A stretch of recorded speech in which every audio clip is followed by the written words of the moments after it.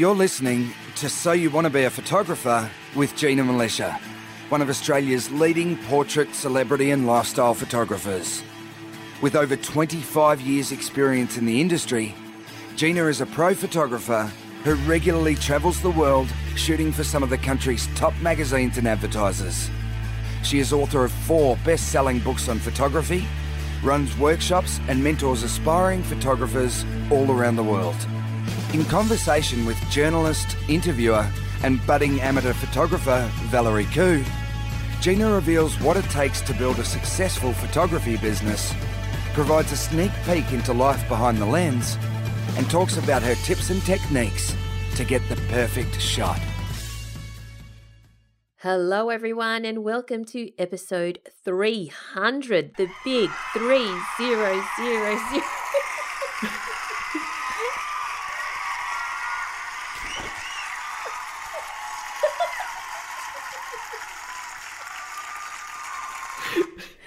Okay, so that was the big crowd that we're recording in front of, the big imaginary crowd. Welcome to episode 300. Sorry if that sounded a bit strange in your ears, but what are you doing now, Gina? Oh, nothing. Can you hear the crickets? Yes, we can. So can you stop the crickets? Thank you. So it's episode 300 of So You Want to Be a Photographer. My name's Valerie Khoo and I'm here with Gina Militia. How are you, Gina? I'm great. Wait. Where's my applause? Oh my God. Wait. Okay. Yeah, thanks. Pleased to be here. I want to make that my my alarm every morning now. Cheering. That's what you wake up to, the cheering. That's a good idea. Don't you think that'd be a great way to wake up? Great way to wake up. Although you might get performance anxiety. Like, of whatever you just did. Nah, you rise to the occasion. Every time, you have it next to you, just have it on your phone, and anytime you do anything remotely good, right? Like you empty the dishwasher. Yay! Okay. So get up on time. If you're listening to us for the first time, this is So You Want to Be a Photographer, where we do talk about photography. But Gina and I are a bit excited because we want to share with our wonderful listener community that we have reached episode 300, the big 300. So we're celebrating.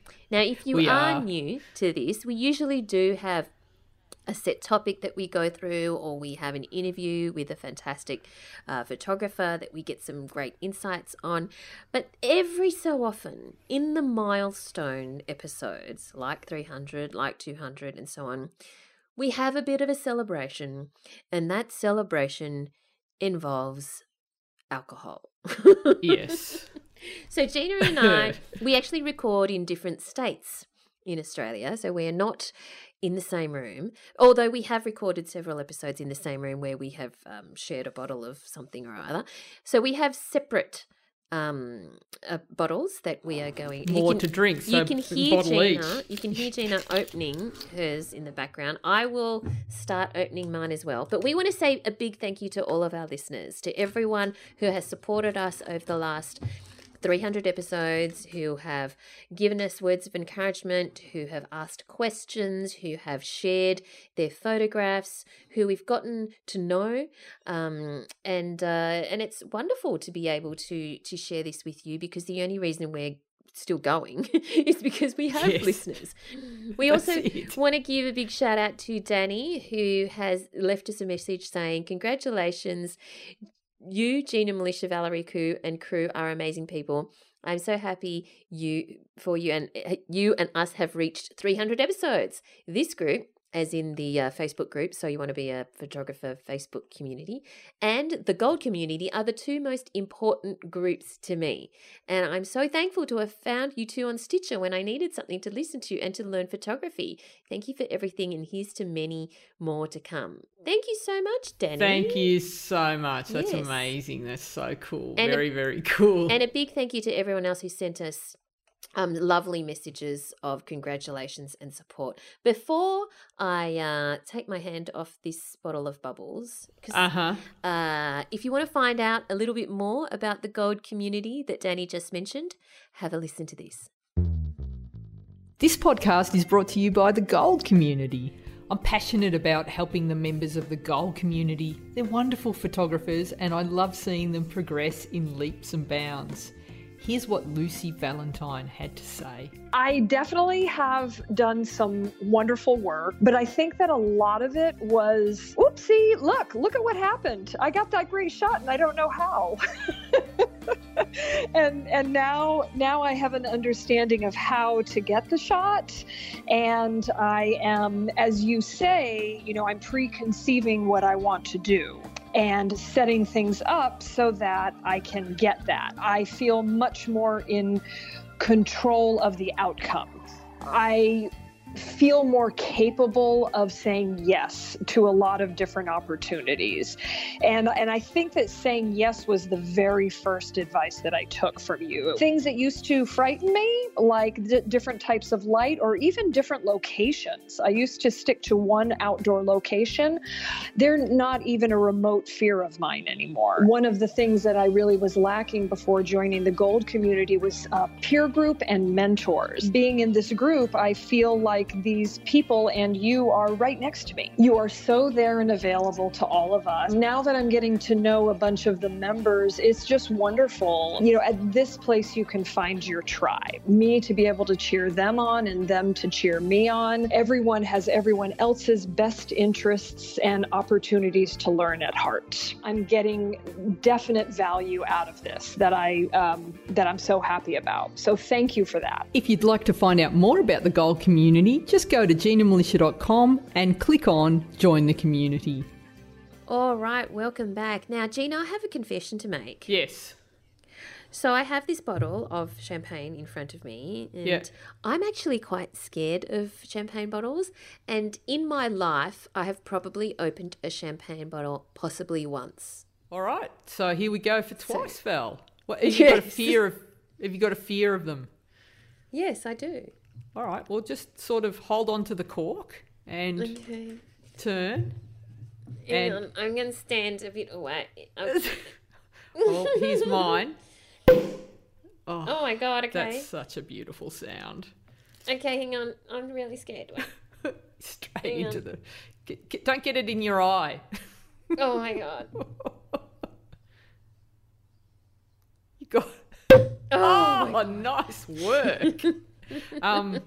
And listen to this. What's that? I've moved up. What do you I've mean? got better glassware, Val. Oh, okay. Yeah. Well done. All right. Have you poured your glass? I'm pouring. Okay, listeners, this is for you. Thank you so much for everything that you do, especially when you send us messages, letting us know the things that you like about the show and your favourite episodes and that sort of thing. Are you ready, Gina? Yeah. Cheers, Val. Virtual clink. Cheers. Gina and everyone. Oh, hang on. I shouldn't hold on to the bottle. It doesn't make as good a sound. That's better. Yum. Oh, yum. Nice. That's very nice. All I've had today is cheese on toast, so that tastes great. I thought you were going to say all I've had today is cheese because snap, me too. I love a cheese platter. Mine wasn't that fancy. It was cheese on toast, grilled cheese on toast in my toaster oven. Sorry if I sound a bit loose already, guys, but I've already primed myself, so it could. And as Valerie said, if this is your first listen to the podcast, maybe go back It's not typical. There are more intelligent ones that we have. Yeah, we don't drink all the time. We're not only this on our loose. milestone episodes. Please don't judge us. Yeah, only in our, our celebrations. So what are we going to be talking about in our... Well, I have to tell you a Epic story 300. before we start okay. this because Great. we always me the story. we always catch up with each other. Yes. So yesterday, Val, I'm driving yesterday. along, an hour drive. I'm so excited. I've got my podcast. I had a cup of tea. I was in my happy place. No one can disturb you. Had a cup of tea Yeah, I was having it for the car. drive, Love it. So I'm very, very happy in my car, driving along.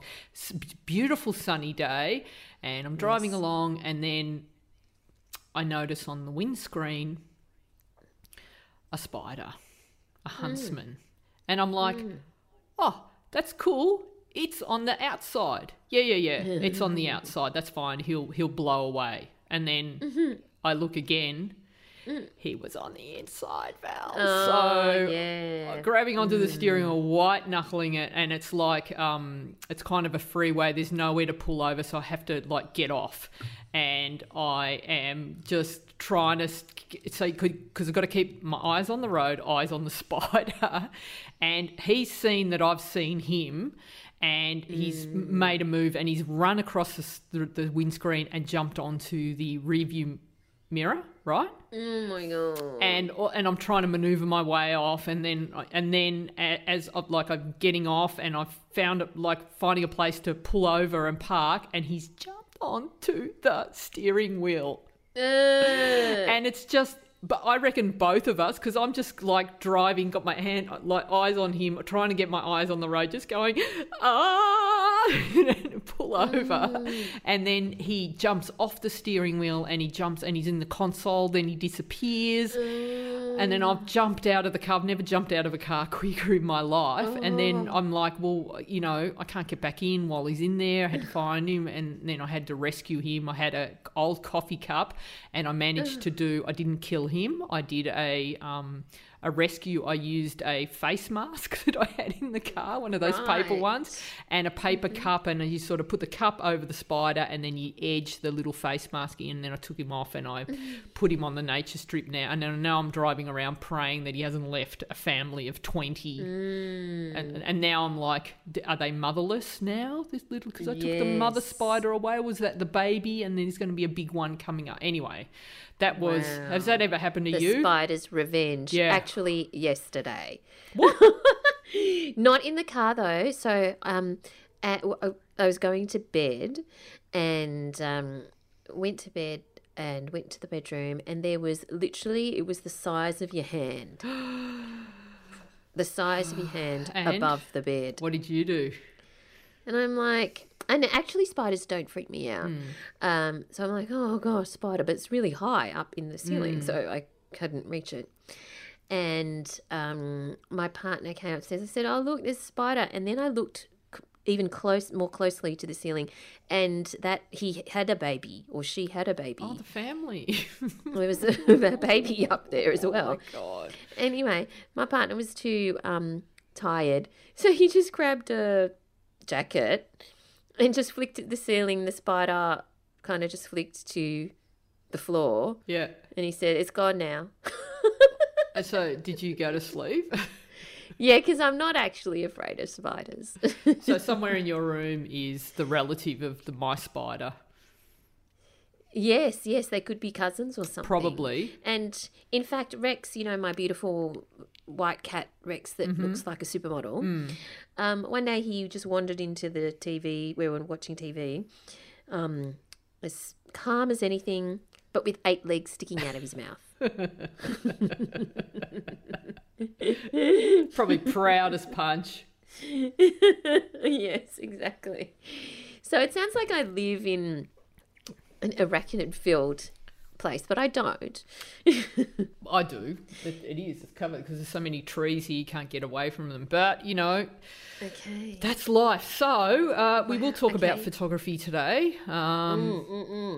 What I want to talk about in the mid-sips. Yep. In mid-sips is the best photography lessons that from 300 episodes. So I just want to share a few of those, and then we do have some listener questions to go into for that as well. Okay, so do you have a standout lesson from the 300, Val? What is it? Yes. Without a doubt, it would be garage lighting. There, yeah, for sure. You use that everywhere now, don't you? Well, where it's available. Yeah. It's not always available. But the principles of garage lighting, you can apply it in lots of places. But definitely garage lighting. And for those of you who are not familiar with garage lighting, it's called garage lighting mainly because Gina coined it garage lighting, because when you are standing in your garage in the kind of the doorway with the shutter or door or whatever it is that's up, you are standing in shade but the door is open, but the sun hits the concrete or whatever it is that is on the ground in front of you and reflects back onto your face or the face of your model or subject. And it's a nice, soft kind of diffused light that has come from a very harsh sun. And it's beautiful. And you can create garage lighting anywhere. Gina taught me this, because if you don't happen to have a garage or concrete that the sun can reflect off, one of the things Gina taught me is that wherever you are, you can just put like a sheet, and you have an old sheet in your car or something, put a sheet down, a light coloured sheet, so you don't want black or anything because you need the reflection in front of you. And again, the sun will go down on that and then reflect onto your face, and it's beautiful, beautiful lighting. Beautiful, flat, soft, even lighting, very flattering, and everyone, it's a great start-off point for anyone learning photography. Once you find that, then suddenly all your photos look like they're lit in a studio. It's beautiful. Yeah. And remember, you don't need the garage or even if you don't have a sheet, look for a place like near my office. There's no garage, no sheets, but you can find places where the model or you or whoever's you're trying to light stands in the shade, but they're in front of something where the sun can hit and reflect, and it's instant garage lighting. So that's my favourite. Yeah, that's a good one. Or that's the one I use the most. Yeah. And it shows that you don't need to go super complicated to get great results, particularly if you can see the light. You understand how light works, which is going to lead me to my first big photography lesson from the 300 shows. And I think stand out from everything that we've talked about, and also stand out from all the photographers that I've interviewed over the years, would be that it's not the gear, it's the photographer. And so many of the photographers, all the great ones, can create amazing images, and they're not gearheads. It doesn't matter, what lighting system they're using, whether they're masters at finding that beautiful daylight and capturing that, or they're masters at lighting. If you know what you're doing, you can make great shots with anything. So I think a lot of photographers, Val, get hung up, and I think we all do when you start something new. It's like, if you're learning to play tennis, you want to get like a world champion, the same tennis racket that a Wimbledon champion or a US Open champion would use. And, when you started painting, did you look for the brushes that Vincent van Gogh would use, or? Not when I first started painting, because I didn't know when I first started painting that there was such a big difference in quality. So I did start off with cheap things initially. Because when you're starting out, it's all about learning the technique. So it really, and the high-end stuff, go for it, Val. You're going to pour yourself another. I'm just drinking.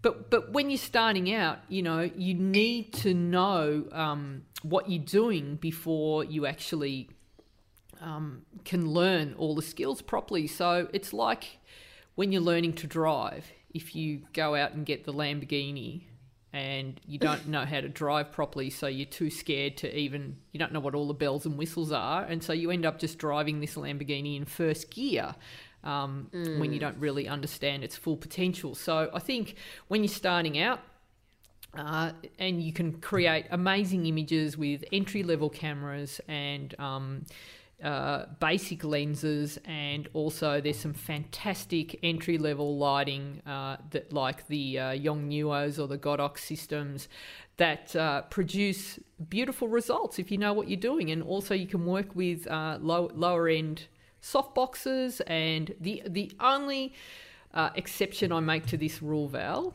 in terms of gear, is the stuff that you're going to use day in, day out. Buy once and buy it well. And so those two exceptions are things like tripods. Buy one, buy a good one. And how many have you got now? Well, I now have one main one because that's the one that you recommended that I get, the Manfrotto. But before that? 1 million. Aluminium ones, the $30 crappy ones. things. Yeah. Crappy ones. Yeah. Well, I actually don't have them because a certain person in my office went on a big Marie Kondo spree. And they are no more. Yeah, well... It was probably overkill that it was clutter. got rid of them. It was clutter, really. But so get yourself a tripod, buy them once, and if you look after that tripod, that'll last you your entire photography career, 30, 40 years, because they're that well made. So one investment there. And I would say the same with lighting stands. And both the lighting stands and the tripods, if you're smart, look for them online and buy them secondhand, because you get the top quality and buy it used, and again, it'll still last forever, and you don't need to, spend the big bucks there. And then as you're getting better with the gear, Val, and it's something that, like, if you're a photographer and you're shooting and you work your way up to being an event photographer where you're doing events 3 or 4 times a week and you're shooting thousands of frames in that week, and it's important, it's absolutely crucial that your equipment work. At that point, then you can upgrade to higher quality, better gear that is never going to, bits aren't going to fall off. It's reliable. So that's when you want the high-end gear. If you're taking it into extreme weather conditions, or you're going to give that gear a beating. But if you're a casual photographer and you're learning, it's the best bet is to buy entry-level gear, buy used wherever you can, and learn the skills first ahead of needing the high, because all the photography companies, manufacturers want you to believe that you'll be better with these greater cameras each year. You need to upgrade. And if you hear the sound of me taking selfies of myself in the background, that's because I'm taking selfies of myself in the background with my champagne, so that I can record this occasion. Good on you, Val. You love a selfie, don't you? You really are the selfie queen. I've just noticed that there was a little lull in the selfies, and I'm like, Val's not doing enough selfies, but you've picked it up now, haven't you? You've given it a really good nudge. I might do a selfie one day. Do you know how many I've done? None. Yeah. Should I keep the winning streak? No. That's what make good partnerships, Val. We're opposite. Yes, okay. All right, yes. So it's not the gear, it's the photographer. Yep. That is a good one for sure. All right, so the next big lesson one of my most important lessons is that you learn to peel potatoes before you make souffle. Now, Val, during the quarantine time, I got very excited because I thought you were becoming a cook because you made scones. I did, more than once. Yeah, but then, and I'm like, oh my God, Valerie's gotten into cooking, but it didn't progress, did it? No, but at least I made them more than once. Yeah, twice. Yeah, twice. Is that how that's what more than once is, Val? It's called twice. That's right. Yes, but they looked good too. Yeah, they did look good. So why didn't you progress any further? Well, because it's your fault, actually. My fault. It's your fault that I haven't progressed any further because everyone, Gina has been so thoughtful, and I had mentioned to her, and well, really to the world, that I had trouble finding the Sara Lee Apricot Danish. For those of you who don't know, Sara Lee's a brand in Australia. Apricot Danish in supermarkets. I've written to supermarkets. I have searched high and low to different supermarkets. I've written more than once to supermarkets saying, why don't you stock the Apricot Danish anymore? Which is, I just really like it. And I discovered that I'm not the only person. Other people had a great deal of trouble finding it. And there's even a change.org petition saying, bring back the Sara Lee Apricot Danish. So, Gina, so thoughtful, somehow finds a wholesaler, a food wholesaler, who not only supplies the actual Sara Lee apricot Danish, because you don't want a different brand, you want the right brand. Yep. Not only supplies the Sara Lee apricot Danish, but actually supplies it in bulk. So one day I got a delivery, and on my doorstep, with some unusual balloons, was a slab of Sara Lee apricot Danish. So that's why I don't need scones. You asked. Right. but I was talking about like cooking savoury food, Val. And you know, I still don't understand your love of Sara Lee. No offence to Sara Lee, but like honestly. I love it. I know, but it's... I had it last night. Yeah. How many portions have you got left? I don't know, but there were a lot of portions in that. Yeah, delivery. It made me very happy. It's a party pack, Val. It's a party pack. Oh, it's so good. Anyway, what's scones got to, or Sara Lee got to do with photography? Exactly. Because I'm talking about peeling potatoes before you make souffle, right? Well, none of those what things I are in mean by scones. this, the cooking analogy is Right. that when I was getting my photography business off the ground, for the first year, 2 years that I was out on my own, I had a night job working in a restaurant. So the reason I picked a night job was because it meant that I could have my days free to, work on growing the photography business.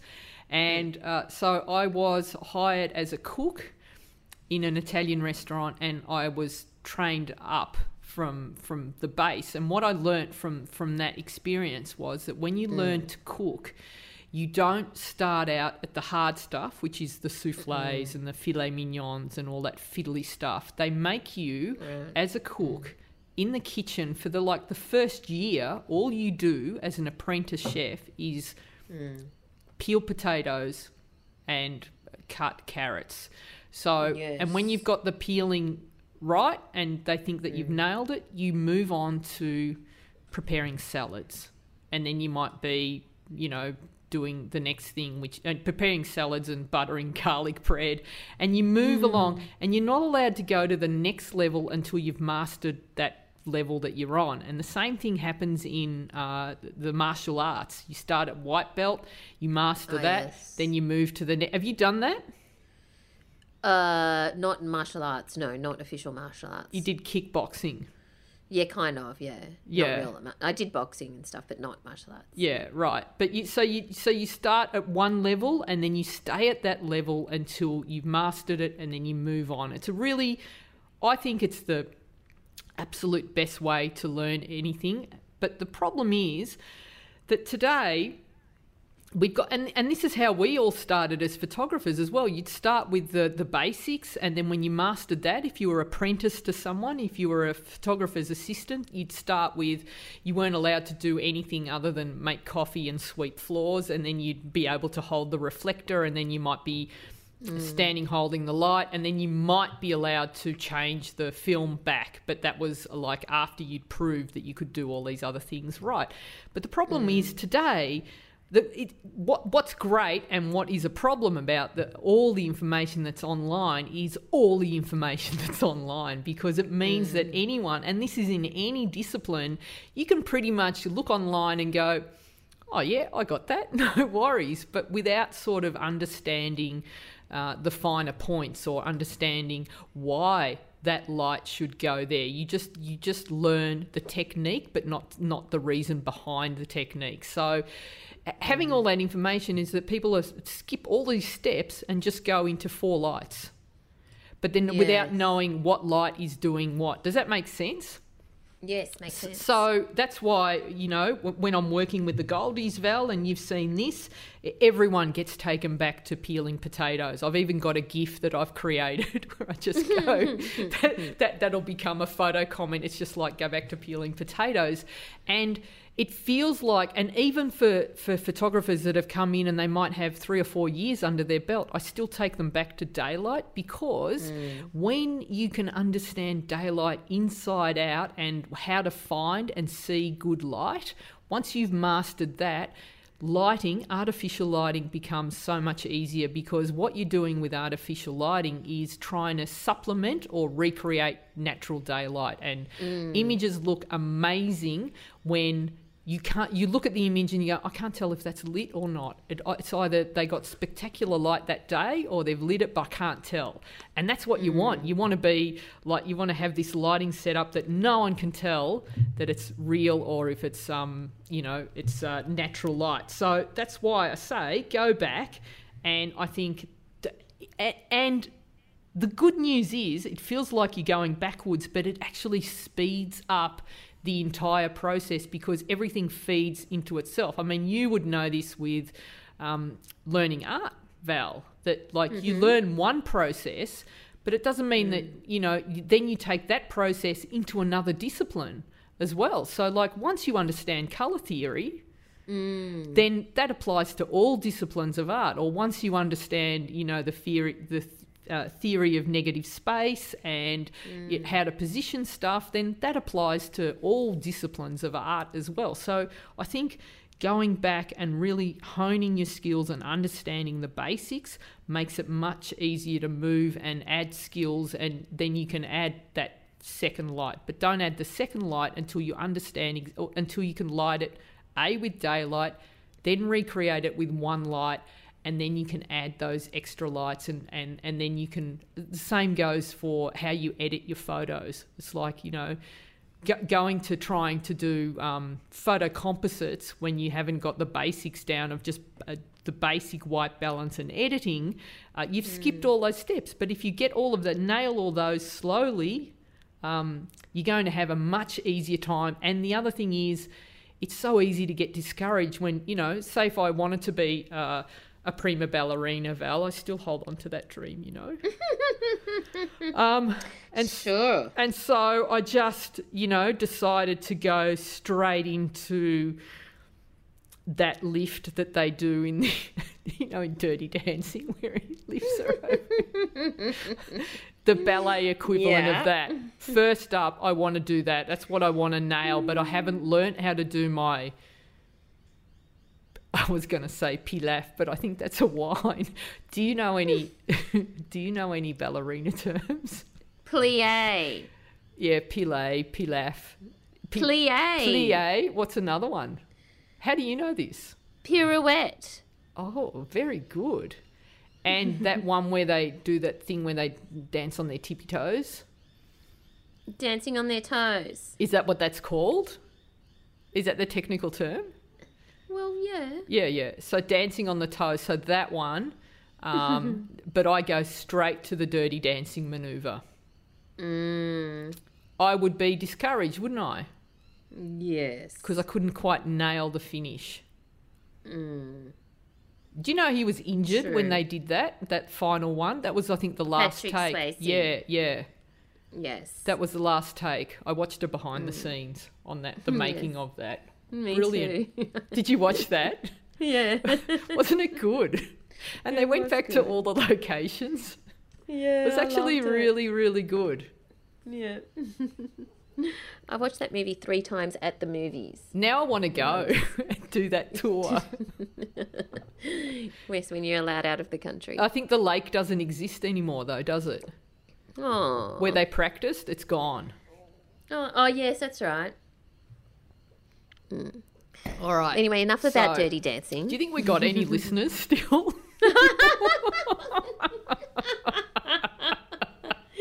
You can play your crickets noise now. No. Yeah, they're still there. That's not your crickets. Oh, they're still there. Okay. Thanks for the cheering, imaginary crowd. All right. So next next lesson, Val. Yes, next lesson. So a lot of people get hung up on making that image perfect, Yes. or it's that whole notion of perfectionism. All right, so and I reckon you get this in the writing world, and certainly it's rife in the art world. But you know, the whole I want to be a photographer, but I'm just waiting for all my ducks to line up. So I've got to get I've got to get my website ready.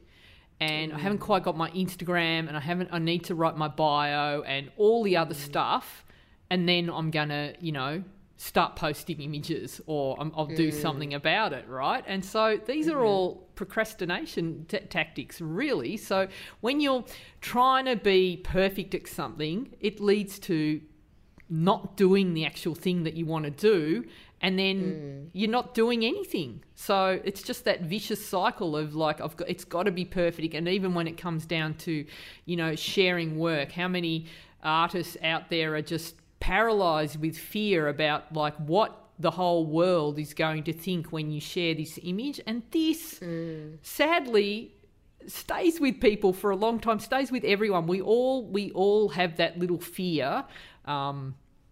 I think before we share something, because it's kind of like sharing a part of yourself, because it is. Well, for sure. So it is nerve-wracking, but you've got to remember that everyone has to start somewhere, and it's just you've got to put it out, because everyone's going to look at that work through different filters, and it's just a matter of trying not to be too precious about stuff and just get it out, because it's like those tiny little 3 pixels in the corner that you've spent 4 hours polishing, or making sure that the watermark is perfectly centered and all. No one notices that. Have you got anything to say on that perfectionism, procrastination, paralysis syndrome, Val? Yeah, so there's kind of 2 sides of the coin there. I think there's definitely what you've just said, where you never put stuff out there, and people aren't going to appreciate your work or discover you or know that you even do what you do unless you do share your work, and it is very nerve-wracking, especially if you're not used to it or you haven't done it much. But by the same token, there's some people who will share even really, really imperfect stuff to the point where you could have just tidied that a bit. You could have just cropped that a bit. You could have got your dirty underwear out of the corner of the image, So there's 2 ends of the spectrum. Who has dirty underwear in the corner of their images, Val? Are you talking about people who will get up and this is my thing, right? When people do YouTube videos, right, and they've got like something really important to say, but they've left all the cupboards in their bedroom open. Oh, I know. This bothers me. This bothers me. I know. I know somebody who has done just that. Exactly that. All the cupboards were open. I'm not even joking. And the laundry hamper in the corner, and the pair of undies is hanging out the top. Yes. You can hide that so that it's out of the, out of the shot. You can have like a neat little space. So that's what I'm saying. I'm saying that, there's both ends of the spectrum. So you just want to be somewhere in the happy medium. Definitely. Definitely. So don't overthink it, but don't post any old rubbish, even with, lots of... Don't leave your undies in the background, basically. Exactly. It is the peeled potatoes equivalent. So I'm going to use that from now on. I can see your undies in the background. So that would be the horizon, not line, not level. You haven't white balanced it. Just those little things like that. All right. So next, Val, hang on. I just need to have a little sip. I'm going to pour some more. Okay. We're here, everyone. When we're still here. Are you there, Gina? Uh-huh. Okay. Was that a long silence? She's having more than just a sip, clearly.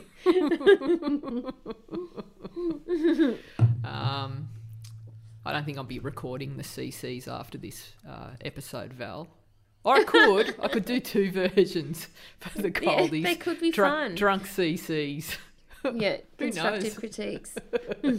All right, so next, Val, on my list of important photography lessons is I think the best way to learn is by doing the repetition, doing the reps. And so I love my food analogies. I also love my exercise analogies. So I like to say, so let's say, Val, Yes.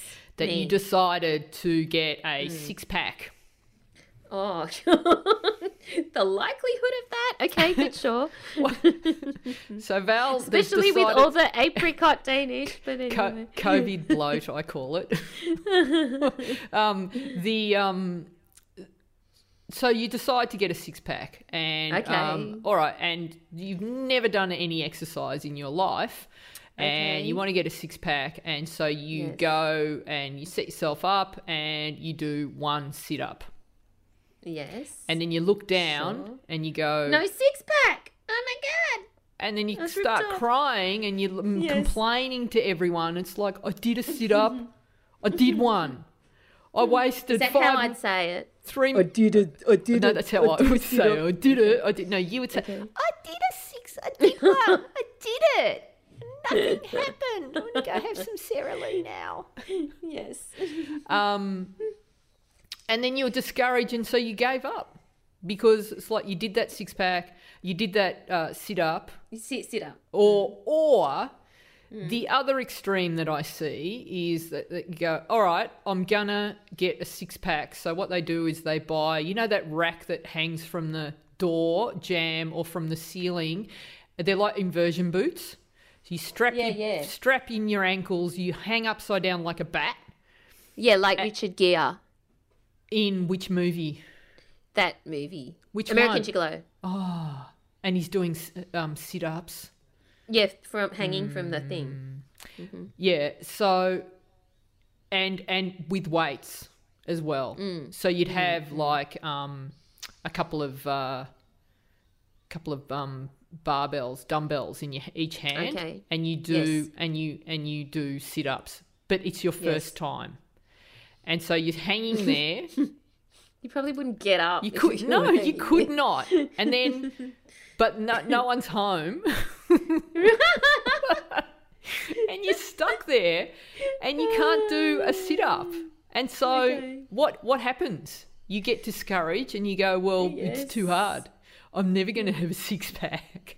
Exactly. That is the equivalent of someone going out and buying, you know, the lighting gear, buying a, you know, fantastic flash, a beauty dish, which is probably the hardest light to get right, and then get your model and get your flashy top of the line camera, and then try using off camera flash, and it all turns into a hot mess, and you're like, there you are hanging upside down from your ankles, not knowing how to do that first sit up because you've started at the other end of the spectrum. So again, it's like peeling the potatoes before you make the souffle. But Val, Yeah. there is. You've told me about this book. Is it The Prison Workout? It's called Convict Conditioning. Convict Conditioning. Okay. Yes. And this has stuck with me ever since you've told me about it. And honestly, you would have told me about this like 15 years ago. Probably. Close. Yeah, and it made such About an impact. The thought behind it, and I've stuck with 2008. that. So, Convict Conditioning by Paul Wade, everyone. Good.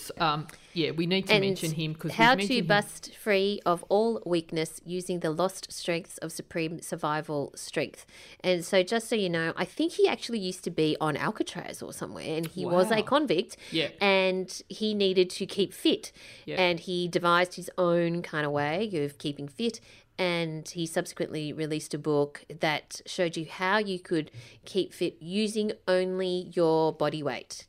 So you're just using the wall and the floor and Yeah. you know, maybe the edge of the bed or something. So just what you would have as a convict, to the point where you can do pull-ups and chin-ups and obviously sit-ups and all sorts of, you know, one-armed push-ups. Like it actually takes like you step Rocky. by step. Yeah, Yeah. it takes you step by step, not beyond Rocky. It's Yeah. one arm push up in a handstand. So it takes you step by step of what you need to build on, one tiny, tiny rep at a time, till you can, if you want to, get to the level where you're doing a one-arm push-up in a handstand.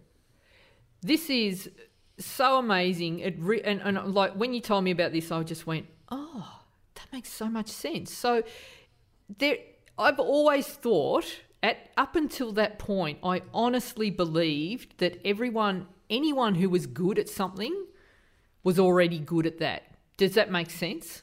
It's very easy to look at an elite athlete, an amazing photographer, an amazing painter, an amazing gymnast, a swimmer, anyone who is world class at anything. You think, well, obviously they had the head start and they were born that way, but it's not the case. And I think if I can just slide another lesson in there, I think as an emerging artist, if you want to be successful, you've got to take care of that internal monologue. And I think a really good way to do that is to actually learn from other masters in many, many disciplines by reading lots of biographies about how anyone became successful. And you start to see that there's this pattern where I started out, I was shit.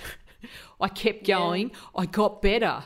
And it took longer than I thought. Everyone says that. It's like, it didn't happen overnight. No, there isn't. Even when you hear about the overnight success, they've just come onto your radar. They've been in the background busting it for so long, and then they have their break. And it's like everyone has got the same story. I worked. I didn't give up. And then I made it. So many people give up just before they're about to break, or they get discouraged by this whole notion that you have to be good when you start. You don't. I was shite when I started. So, it's a quick story here, Val. So I was studying sculpture to be a sculptor, and I only took photography as an elective because I thought it'd be a good skill to have when I travelled. And so it was with this approach to just getting a pass so that I got through the university course. But I decided that I really loved it, but I didn't even think I could make a career of it. But you know this about me already. I'm so literal. When someone explains something to me, I just take the information so literally that it gets me into trouble. And so I reckon I have learning difficulties because of this. I have to tell everyone this story. You can tell that story. It sums it up. This is how I think. Gina, this is in my old, where I used to live. So Gina came to stay, and then she said, "Oh, do you have Wi-Fi?" And I said, Yeah. And she said, "What's the password?" And I said, "Oh, it's my mobile backwards." Yeah. It's not anymore, by the way, everyone. If you so try and just sit outside your house and steal your Wi-Fi, Val. 4 days later, Gina's like, "Oh, I can't get onto your Wi-Fi. And I said, "It's my mobile backwards. Did you try it?" And she goes, "Yeah." So like E-L. But I had to write it down. I had to write it down on a piece of paper and then reverse it. I'm like, this is so clever. And then I'm trying all capitals. I was trying lowercase. I was trying maybe M-Y, that would be. But then do I capitalise the first letter or the second letter? And I stressed on this for 4 days before I came back. And because I didn't think I would be wrong in that. I was quite convinced that it was my mobile backwards. There's people that are listening that are agreeing, by the way. No. By the way, North Americans, you say cell phone, we say mobile. So it's like saying my cell phone backwards. She was writing my cell phone, the words my cell phone. Yeah. So that's how I think. So when a teacher explains something, I will take the absolute literal translation. So that's why when I try and explain something, I'm always using lots and lots of pictures and lots of analogies because, it's easier for me to understand. So in this class, we were taught how to process our own film. So we had to take photos and then take the film out and process it. And so everyone is processing their film and they're pulling the film out of the the canisters there and holding it up to the light to see their images going, wow, look at that photo, wow, look at that photo. And me, I pull mine out and it's a completely clear roll of film. There was nothing on it because I hadn't even loaded it into the camera properly. So, like, I botched it so badly. And the other thing that was, like, through the entire year, the best students always got their photos on the wall. My photo never appeared on the wall, Val, the examples of my photo. And I just, so my point is, it's okay to suck at the start. And in fact, I believe it's the way to be. You don't want to peak in high school at anything. So you don't want to be the one that peaks and that's as good as you get. You want to start slowly, I think, and grow into that role and learn and grow and evolve that way. So it's okay. And then back to your the convict workout? Conditioning. Convict conditioning. Conditioning. So what he says, and this is where I went, huh? I always thought that people who did that was Scooby-Doo. That was Scooby-Doo. Huh? The first one was better. I always thought that people that could do chin-ups, you either could or you couldn't. Oh, no. Yeah. So it's just like, and I couldn't. That meant there's something wrong with me, but everyone else can do them and I will never be able to do them. But he gives these techniques where you start with, you just hang there and then you start with just going as far as you can. But the important thing is the repetition. So every day you get up and you have another go. That's exactly right. Val, at your peak, this is so impressive. How many chin-ups could you do? Well, it still wasn't that many, but I got to 7. 7. Was I saying push-ups too before or chin-ups? Oh, no, I can do lots of push-ups. No, you said chin-ups. Chin-ups, yeah. But, yes, 7 chin-ups of full body weight, no and that's assistance. That's impressive for anyone. Yeah, I can do none now. Yeah, but that's all right. But you got to 7 from nothing, you know. And so the same with photography. So, you know, start with what you have, start with the gear that you have, and just start by trying to find the light and trying to master the daylight and keep doing it, because it's like with the sit-up or the chin-up. If you just pull out the chin-up bar once every month or once every 3 months, it's not going to work. And also the other thing, and I've been guilty with this on a lot of different projects as well, is trying to find, I'm going to do this big project that I've been putting off forever when I've got a 3-day chunk of time. Yeah. And then I'm going to do the whole thing. And that never works either, because you're never going to have that 3-day chunk of time. So I'm a big fan of just doing a little bit every day, and you will be amazed. And we've talked about, we've dedicated entire shows to that 5 minutes a day. Doing anything is going to radically change and how good you are. Incorporate it into your routine. So have a trigger. So what I did was I put the chin-up bar in a certain doorway, and the rule was every time I walked through that doorway, I had to do X number of chin-ups. So that is you had to do it without fail. So therefore you got that repetition up.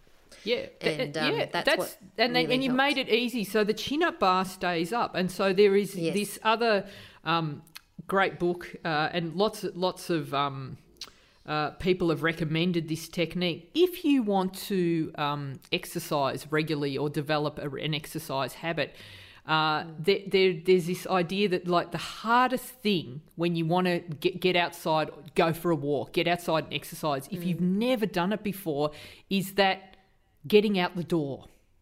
All right. So what a lot of people suggest, if that, you're in bed, the alarm goes off and you go, all right, I'm going to go for a run. And then the alarm goes off and you go, I can't find my runners. I don't know where my track pants. I'm just going to go back to sleep and have a croissant instead.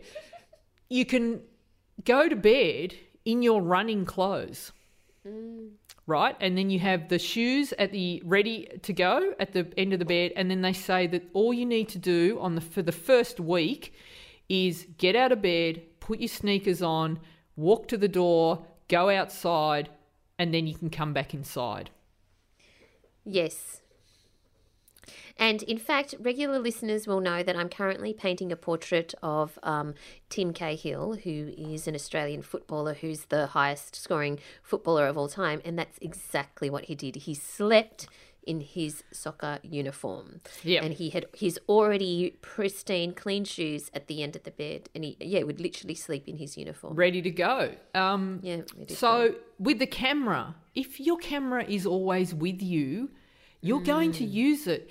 If the gear that you have, the lighting gear, requires a science degree and a membership to Mensa to set up, it's not going to happen. If you don't have a dedicated space, if every time you want to do a photo shoot, it means you've got to move the dining room table, it's not going to happen. So either make it easier on yourself and don't worry about what the background is, or just have some sort of system where it's there. It's like the camera's always with you, and the flash setup that you've got is very simple. And then you say to yourself, I'm not going to spend all day doing this. I just want to do this for 5 minutes. And even if you weren't in the mood, after 5 minutes, it's like when I go for a walk. Sometimes I don't feel like going, but 5 minutes in, I'm into it.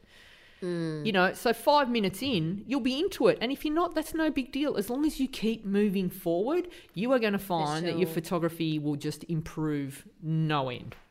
Yeah.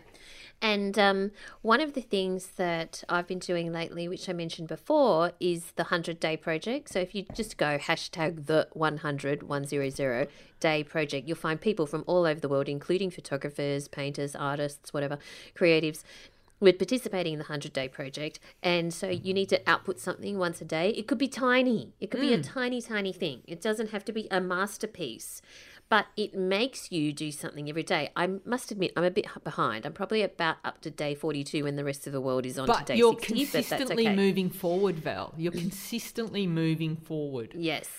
And and you'll be shocked at how much you improve, how much you learn, and the results that can occur as a result of doing something with that frequency and repetition. Yep.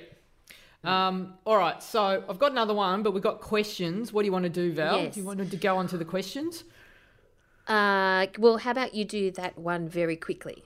All right, so the final one is, I think, the difference between a good photographer and a great photographer are those 1%ers, and just being aware of that. And that comes down to, there are a lot of very, very technical photographers out there, but the photos lack authenticity, they lack emotion, they lack soul. And there's so much, this goes for all art, there's so much art out there, and we're bombarded, but what is it? What is that thing that stops the scroll, that stops you in your track? And it's these 1%ers, if you do not care about the subject that you are photographing, that is going to come through in the image. So photograph the stuff that you love. And I know that professional photographers, often we have to shoot things that we don't care about. I'm not talking about that, but I think it's very important that as an aside, that you are constantly doing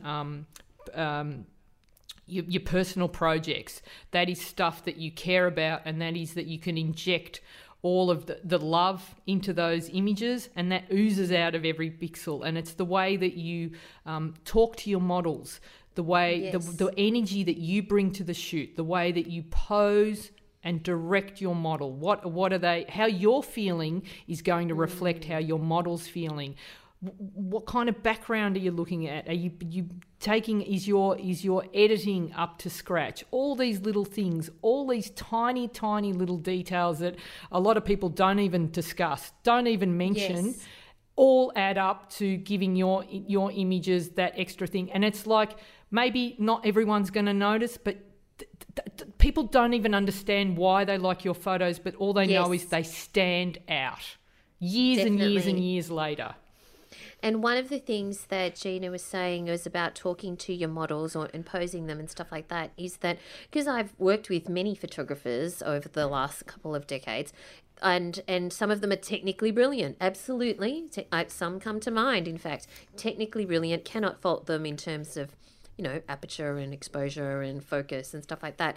But their shots lack that je ne sais quoi because it is. Ooh, the French. See, when I drink French champagne, you just get all fancy, Val. When I drink French champagne, it just kind of float on out by osmosis now. Anyway, so one of the things that I have experienced many photographers do, and look, this is 100% fine if you're, say, an event photographer, because you are photographing things as they happen. You can't stop the Prime Minister and pose him while he's mid-speech. I've tried. Yes, I know you tried.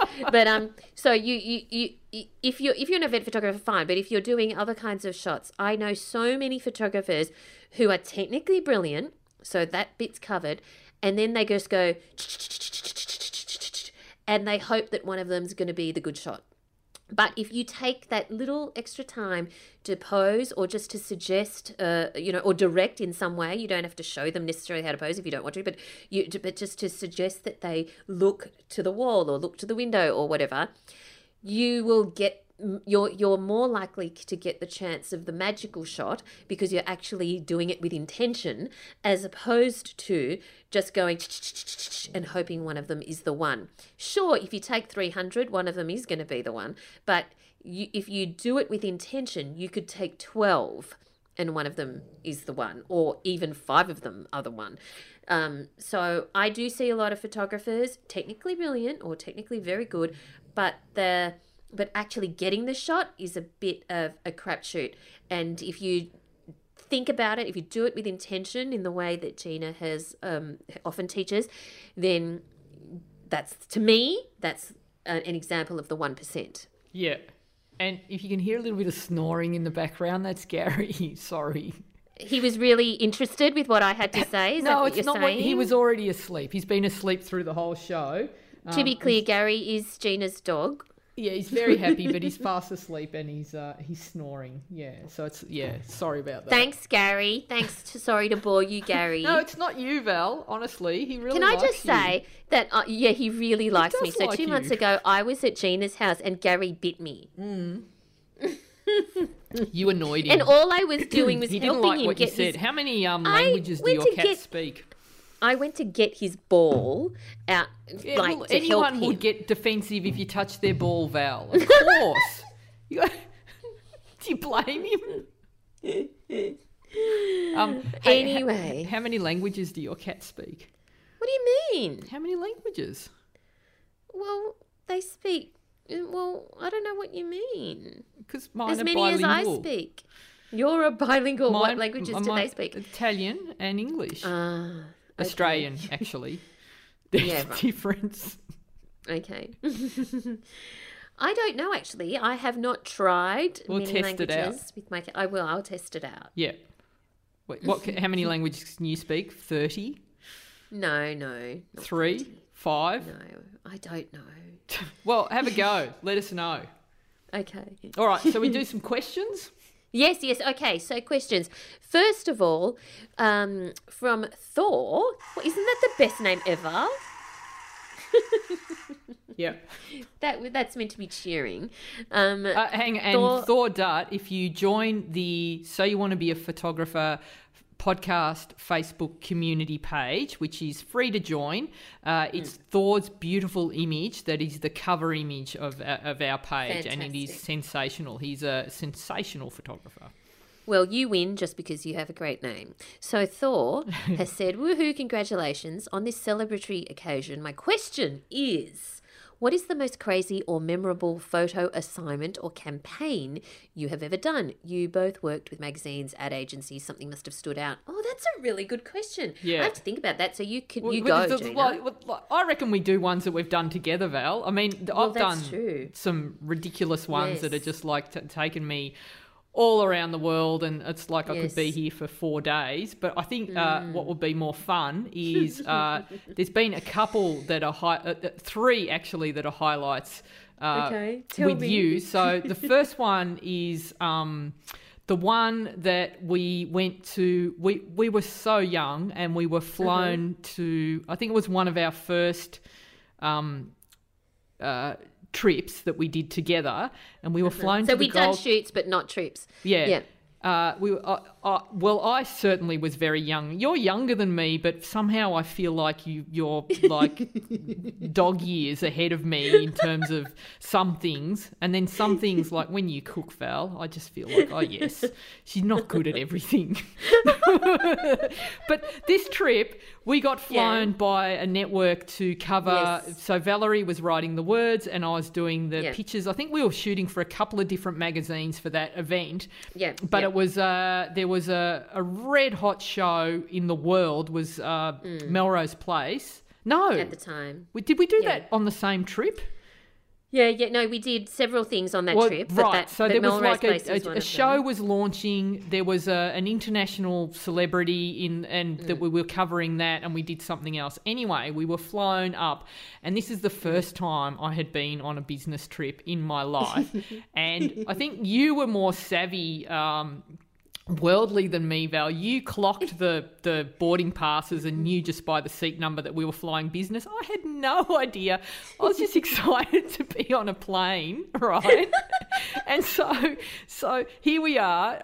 And so I'm flying out of Melbourne. You were flying out of Sydney. But I get on at Melbourne, and I am in my uniform at the time. So at the time, my uniform was Doc Marten high boots, right? Cut off jeans. And probably a white T-shirt. So let's just Maybe be a clear vest. now. As opposed to now. It's just like nothing's changed. It's exactly the same. Except instead of a white T-shirt, occasionally there's a navy blue one. No, I've completely changed, Val. It's a navy T-shirt now, so my uniform's completely different.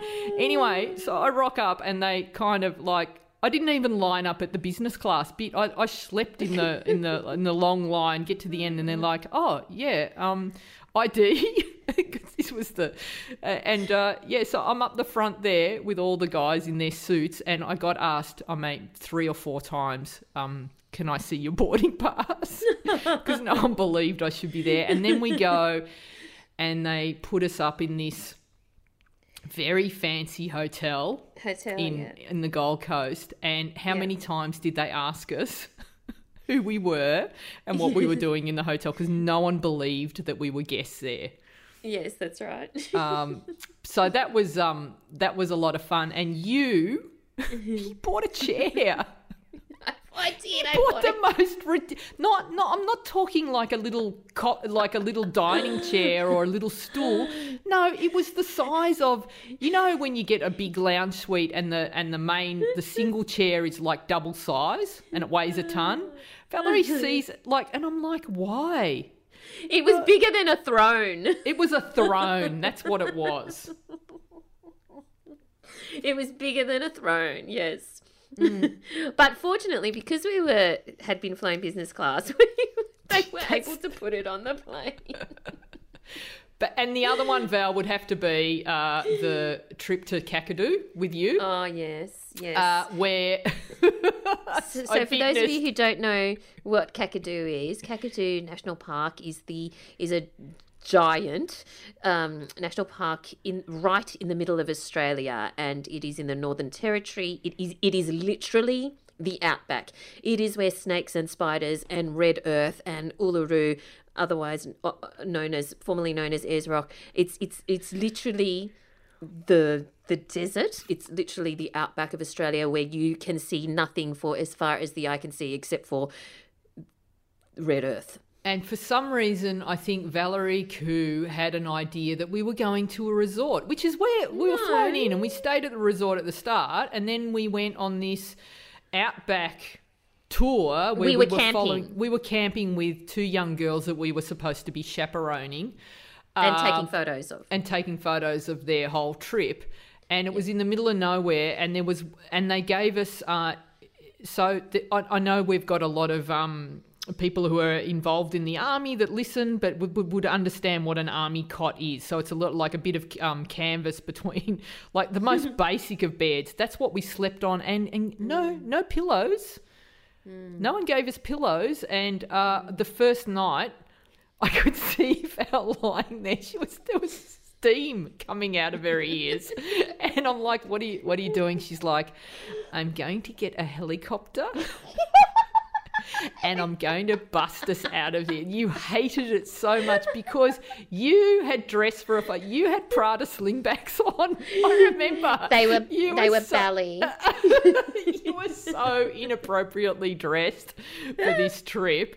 And this was literally Crocodile Hunter territory where when there was butter, you only had to lift the lid off the butter for a millisecond and it was no longer yellow. It was literally black because all the bugs had flown into it. Not even for a minute, a millisecond. And we saw crocodiles. We went down. Yes, they put us in a tinny and they made us row this boat in amongst freaking millions of massive crocodiles. I loved it. You hated it. I loved watching you. That was my entertainment. And then I knew, I'm like, all right, that's when I knew this chick was going places. When we got back to the hotel, the first thing you did was pick up the phone, call the editor and tear shreds off them. And then you demanded that they comp the buffet, the seafood buffet, because you were so traumatised. Because I hadn't eaten in 5 days because I didn't want to go to the toilet because the toilet was literally a hole in the ground. I'd refused to eat or drink for 5 days because I didn't want to go. I was so hungry. There you go. Yes. Well, there you go, Thor. They were certainly memorable. Yes, and both Gina and I have had other memorable assignments with lots of different people, but they're certainly the ones that we've had together. But it's been some fun. No, well, it's like we did the bachelors at the Shangri-La. That was pretty cool. Yes, that was fun. There's been lots. Shall we do another question? Yes. Okay. So Megan G has very kindly said, congratulations. Thank you so much for the education and entertainment. Well, glad that we can be entertaining. Yeah. So question 1. Valerie Khoo, what app or tool are you using to put your artwork and wallpaper in rooms and on walls to showcase on your website and in Instagram? They look great. Okay. So Photoshop. Basically Photoshop. I mean, some things are real, like, so there's no app, there's a camera because the artwork is on a real wall. But yes, in terms of doing some of the things that are a bit more mock-up-y, Photoshop.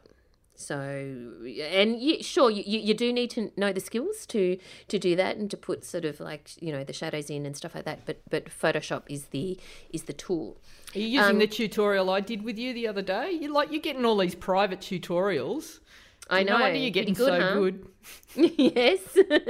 And question 2, please share stories of when you have surprised yourself. Not necessarily by finally understanding lighting, etc., more like doing or achieving something you didn't think you could do, even if by happy accident. That's a good question. Val? You go, Gina. No, you go. You always make me go first. Well, no, because I answered the last one. I was constantly surprised by whenever I had a go at something and I'm like, oh, I did it. Yes. And still am, so it's like, the thing is, Megan, that in my head, and I know, I'm not alone in this, you make something out to be, in your head, it's always so much bigger than it really is. And then when you actually do it, you go, oh, it wasn't that hard. And it's like, this is, all sorts of everyday activities that I've put off or feared or thought they were going to be too complicated. Whenever I just got down and had a go or had someone, sometimes I've tried things and the wrong person explains it to me and it never makes sense. And I've always thought, oh, it's me. But you know what? It's not. It's not you. Question who's teaching you. If you don't understand something, you're not being taught the right way. I believe that, and it's something that I do when I don't understand something is I just keep asking until they explain it in a way that I understand, or I keep looking for teachers, a different teacher who speak in a language that I understand. And so there's people that will teach you in a way that that like they're teaching, like you may be someone that comprehends language. I'm not, right? But you might be one of those people. So when you explain something, and I think you are, Val, definitely you would be like, if I explained it, you go, yeah, got it. Whereas me, you've got to draw me pictures and you've got to make an analogy and compare it to something. And then I go, okay, I get it now. I understand, you know, my cell phone backwards. But, you know, so I constantly am surprised.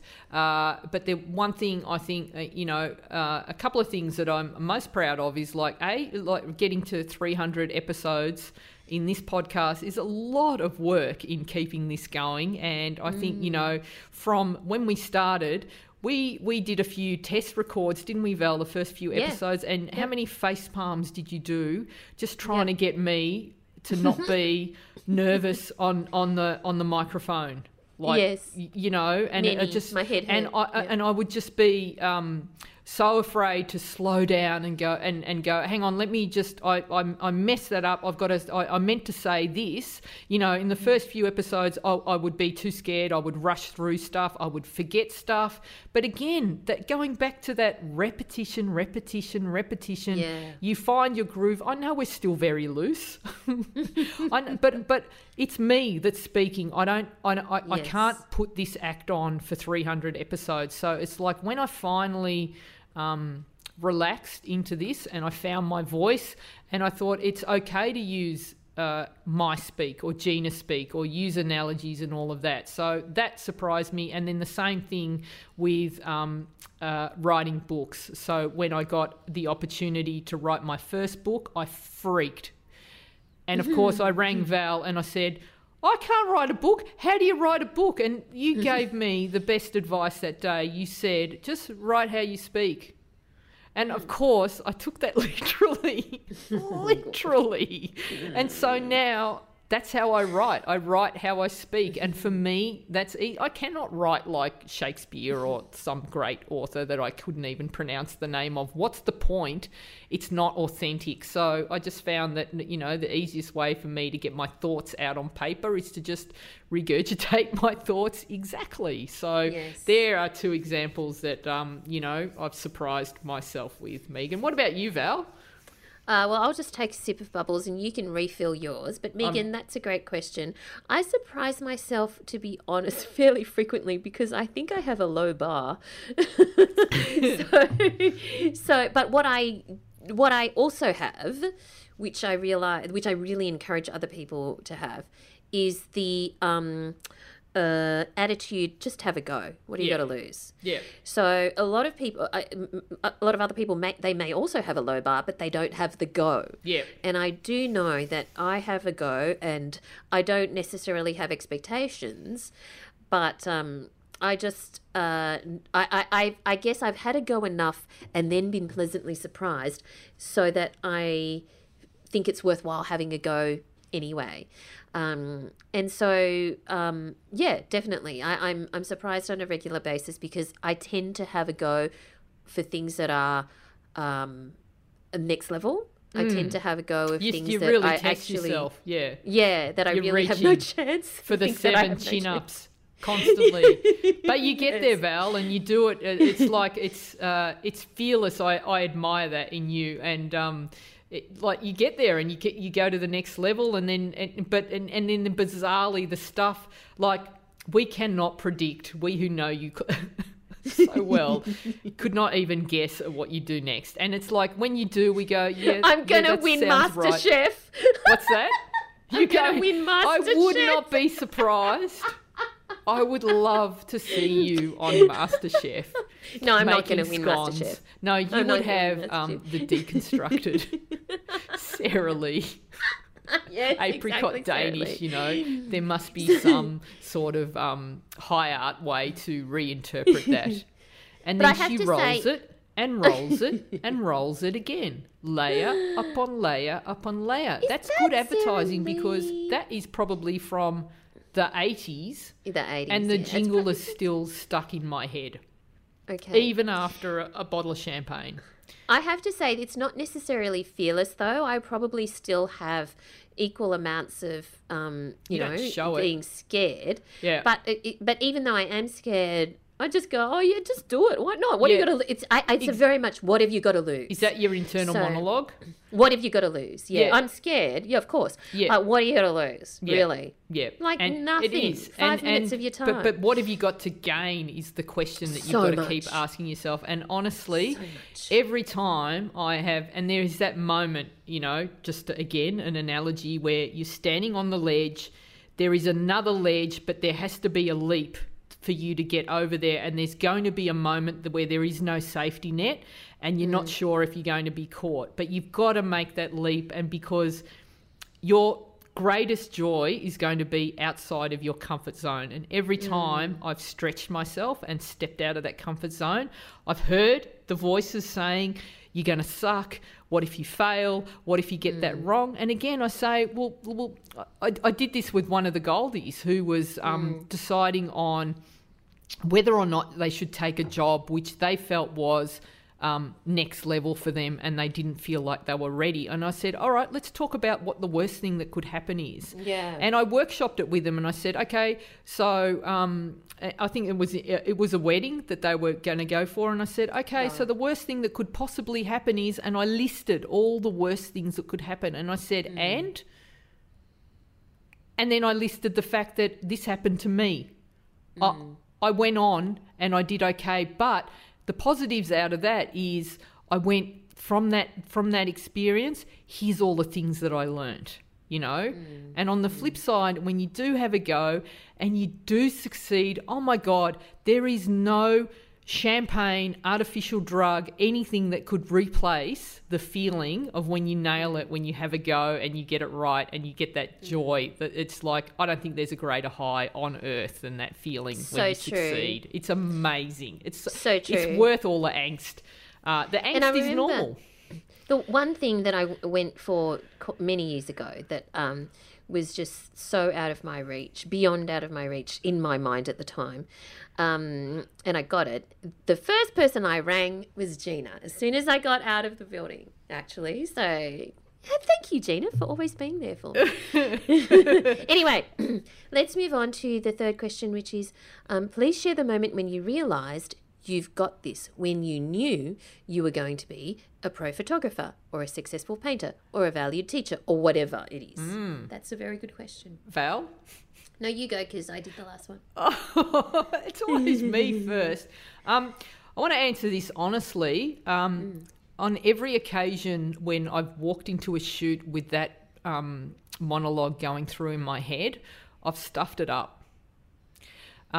You've got this. And I'm not saying that I don't have confidence, because I do. I know what I'm capable of, and I know when a shoot lands in my lap, and I think to myself, all right, this is something I've done before. This is what I've done in the past. This is how I'm going to light it. This is how I'm going to think. But I never have you've got this. And I know what you mean by the question, Megan, but I just want to say that I like to go into all shoots with a little bit of the unknown, because whenever I've been super cocky and thought I've got this, I've usually either I've dialed it in and that's not good. I don't ever want to do a shoot where I'm on cruise control, or I've let them down in one way. Not that the client would notice, but I've just looked and I've thought, oh, I didn't see that and I didn't see this. So I do still, to this day,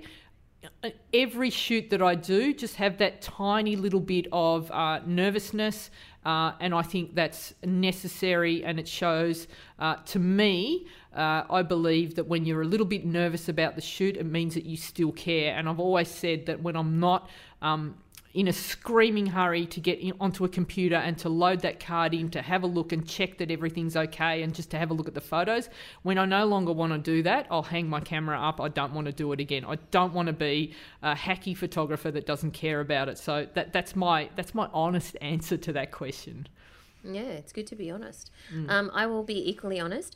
Well, as a successful painter, have not experienced the feeling you've got this because it's still relatively new to me. So yeah, I haven't actually experienced that feeling. I am still learning and striving and, trying to be better and all of those things. I mean, I'm doing all those things in other aspects of my life as well, but particularly with painting. As a teacher, I do feel that. I do feel I've got this.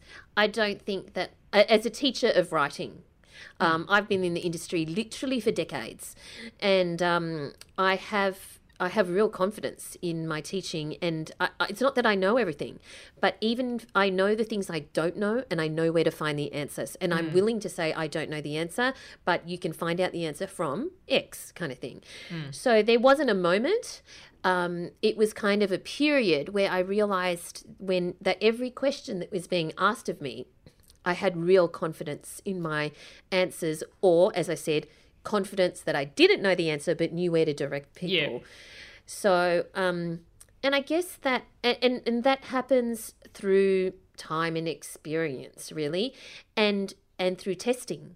So I only got to that stage because people were asking me so many questions. And because they were asking me those questions, I realized I was able to answer.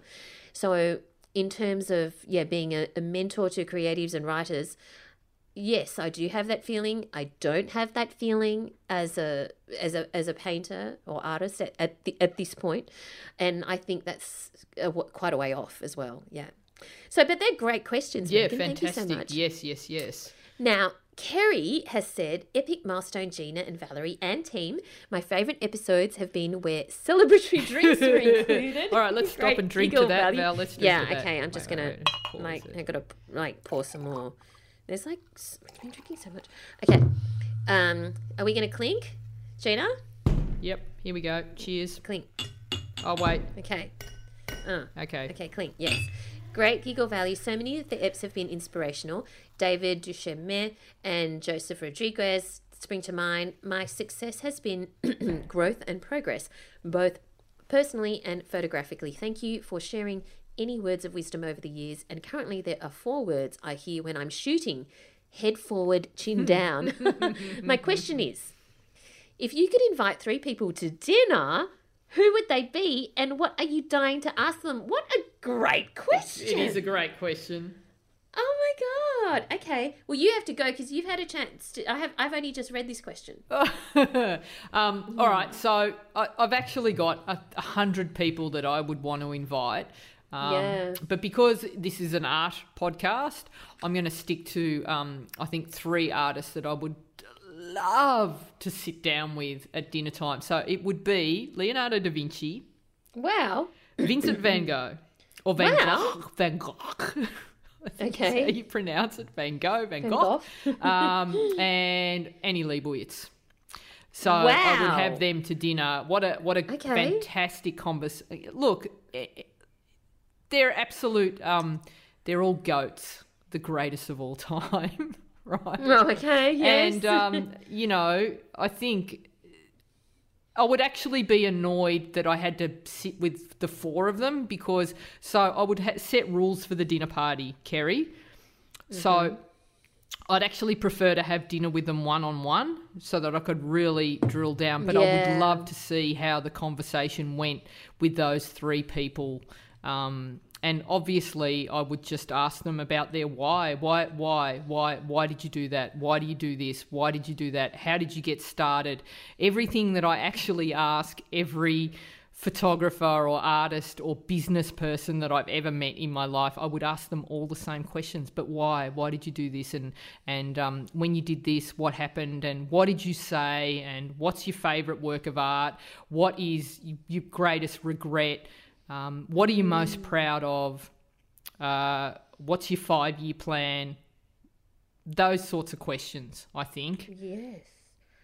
Wow. It would just be the dream dinner. I mean, you wouldn't want to go home. I don't think I'd drink either. No, maybe I would. No. I'd be nervous. See, I could blow it. I might have too many drinks on the way. What the hell do you wear to meet Leonardo da Vinci, Van Gogh, What do you and Annie Leibovitz. What do you wear? Oh, now I'm stressing out. I'd Guess what? definitely get You'd my wear hair done. a navy, I'd t-shirt. I'd denim definitely get jeans. my hair done. I've got a confession to make, Val. Go on. This week I cheated on my hairdresser. Oh, how? With another hairdresser? I cheated with another hairdresser. There's That's no going like- back, is there? I've had a that's few sin. conversations with this. I spoke to another don't know how hairdresser. you're gonna go I said, back. "What happens now?" She said, "You can never go back. It's unforgivable. No. Well, yeah, because it's like sloppy seconds. It's unforgivable." So that's it. It's over. I feel bad. Yeah. And what's the protocol? Are you supposed to officially break up with your hairdresser? Because we've been it's together like for you 12 just years. stop calling. You just Huh? stop calling. You just stop ghost them. calling. That's- You ghost them. Yeah. You just ghost. Now I have to drive a whole different way because what if he sees me in the car? It's like, what if I get I caught at the know. lights outside his salon? Yeah. It's a I hot know. mess. I didn't think this through. Didn't. You know, clearly. I didn't think this through. Anyway, Okay. now I'm stressing out about this dinner now. It's giving me anxiety. It really is. Where do I take them? Do I pay? I suppose I'd pick up the tab. Well, Yeah, I would. yeah. Okay, I'm going to pay. It's my shout. Well, I'm not going to cook. Huh? I'm not going to cook. No, at that's this going to be dinner. way too stressful. But like, where do you go? Like, you like, because I want to be able to hear what they say, but I don't want them to get hassled by paparazzi. Because imagine, like Leonardo, The paparazzi wouldn't know what he looked like. you don't think? Do you reckon No. he's going to rock up in a Renaissance outfit? Would he wear the big hat and Yeah. because he was quite a snappy dresser, was Leonardo, Yeah. and he was hot, Really? I Yeah. did not know that. Okay. hot, like hot, like okay. gorgeous. Like he looks like all these models, You mean like just chiseled Chris and ripped. Hemsworth hot? He's Chris Hemsworth hot, but not that body. No. He's like he's got the Brad Pitt Fight Club body. Oh, See, like okay. if there was another dinner party, just Yeah. purely for entertainment, but Brad Yeah, yeah, yeah. definitely. There'd just Oh, be yeah, yeah. three guys that I want to Look at. talk to. Yeah, talk so to. That's what I meant. talk talk to. So Annie Leibovitz would be all in black, so I can't wear black because I don't want to look like her, you know, because Oh, that's yeah. awkward, right? You don't want to be wearing the Awkward. same outfit. No. And Van Gogh, is it like when he's so I don't know what he would wear. Well, his poor Swear. ear. No, the ear was later in life. He would have both ears. Because then Okay. cause you'd be asking him questions. He's like, what? So if you were doing it just for entertainment What'd you value, three say? guys that you wanted to talk to, who would the three guys be? Because just for, like, I'm not trying to elevate my Yeah. intellect or anything. I just Yeah, want to yeah, yeah. just, Yeah. okay, three hot guys then. Well, whatever your definition of talk to. So Brad and two Brad. officers, What do you mean? Officers of hair. what? any military, Oh my God. two officers from, no, actually, but in their battle fatigues. Cargos, Oh. boots, Have you watched Zero Dark 30? You should totally Eh. watch that. and redheads. Hey. Oh, Mm. okay. Sure. Okay, you. So, well, if you watch Zero Dark 30, Mm. you could not only have Brad Pitt, you could have Callum Mulvey, who was in Zero Dark 30, who was the guy Callum? who played... Yeah, he played the character who actually shot Osama bin Laden. Wow. And Joel Edgerton, who played the guy who was like the head of that little unit. There you go. Yeah. Who are your three? Which ones? So first, to do the intelligent ones that have something to Okay. do with art or photography, Okay. Val. Without any shadow of a doubt, the first person on my list would be Lin-Manuel Miranda, Right. the creator and composer of Hamilton, which for Australians and actually around the world, if you subscribe, I think around the world, if you subscribe to the Disney Channel, Hamilton is dropping on the 4th of, I think the 4th of July in America, which will be the 3rd of July in Australia. So we'll be watching it before everyone. Wow. And yeah, I'm excited. I'm signing up to Disney just for that. So Lin-Manuel Miranda. Yes. And I think I would be asking him, what is it that he does? What's his process to tap into his creative genius, to tap into, creativity? Yeah, because he is a creative genius. Oh, he's a genius. Yes. But it's like it's like, do you come Out from of this planet. These are the three that I'm sitting with as well. Maybe now that you've said that, I would ask them, what planet do you come from? Yeah, okay, there's that. Yep. Oddly, I would ask James Corden, because I think he kind of breaks You're all bizarre. the rules, because he is British and yet so successful in America, hosts one of the best talk shows, one of the most popular talk shows in America, and yet is British, is not a Brad Pitt looking kind of guy. In fact, is kind of really different, and yet is so successful and all of those things, and is a huge success in musical theatre. Clearly, my next step is not winning MasterChef, but it's actually being in a musical on Broadway. Yeah, probably. I think you would be, your next step, Val, is musical theatre, I reckon. Yeah. And So- you're going to write the next Hamilton. And we're all going to Yes, go, yeah, right. right. Yeah, Val wrote the next Hamilton.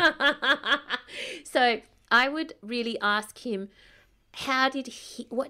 does he think he did to break through, to be in a foreign country, not looking like the beautiful people in that, Chiseled, people in that country, and so on.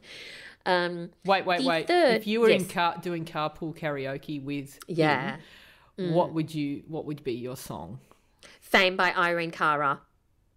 Would you do that on the bonnet of the car? Because you would get out in traffic, and then because that would be like a great finale. No, that would be Crosswalk with James Corden. So there's carpool karaoke where they're inside the car because You are it's a actually fan. the car stereo filmed in playing. a studio, yeah. But it's not filmed in the studio; it's filmed in a car. Are they But driving there's around? Crosswalk For real? Yeah, they're driving around. Well, no, 99% of the time. But then there's Crosswalk where they take musicals and they perform them on pedestrian crossings. So you'd that do is that, where and I would what do would be your Fame. musical? Well, I would sing Fame by Irene Cara. Oh, right, okay. But then you would jump on one of the bonnets of a car, because that would be... 100%. And would you... I've got it now. I've got the whole move, right? So you strut across the crosswalk like a supermodel. Otherwise known as the a zebra crossing. Big, long strides, right? Yeah. And then you look over your shoulder and you see the car, and it'd be like, okay, it's set in New York, right? Yes. And it's 1940s New York, because that's musical New York to me. It's got to be like a Okay, bit but that's retro. not when Fame is. Oh, and Fame's in the 70s. 70s. And As cool. The 70s are making a big revival. I'm obsessed with them at the moment. So 70s New York, there's a yellow cab. Yes, there is a yellow cab, and that's, for sure. That's what you turn, and you just in one leap, because you're a ballet dancer like Leroy. Yeah, with leg warmers on. Wait, Leon or Leroy? What was the lead guy? Leroy. So, hang on. What character are you playing? You playing Leroy or the chick that plays? I'm not playing Leroy. Who are you playing?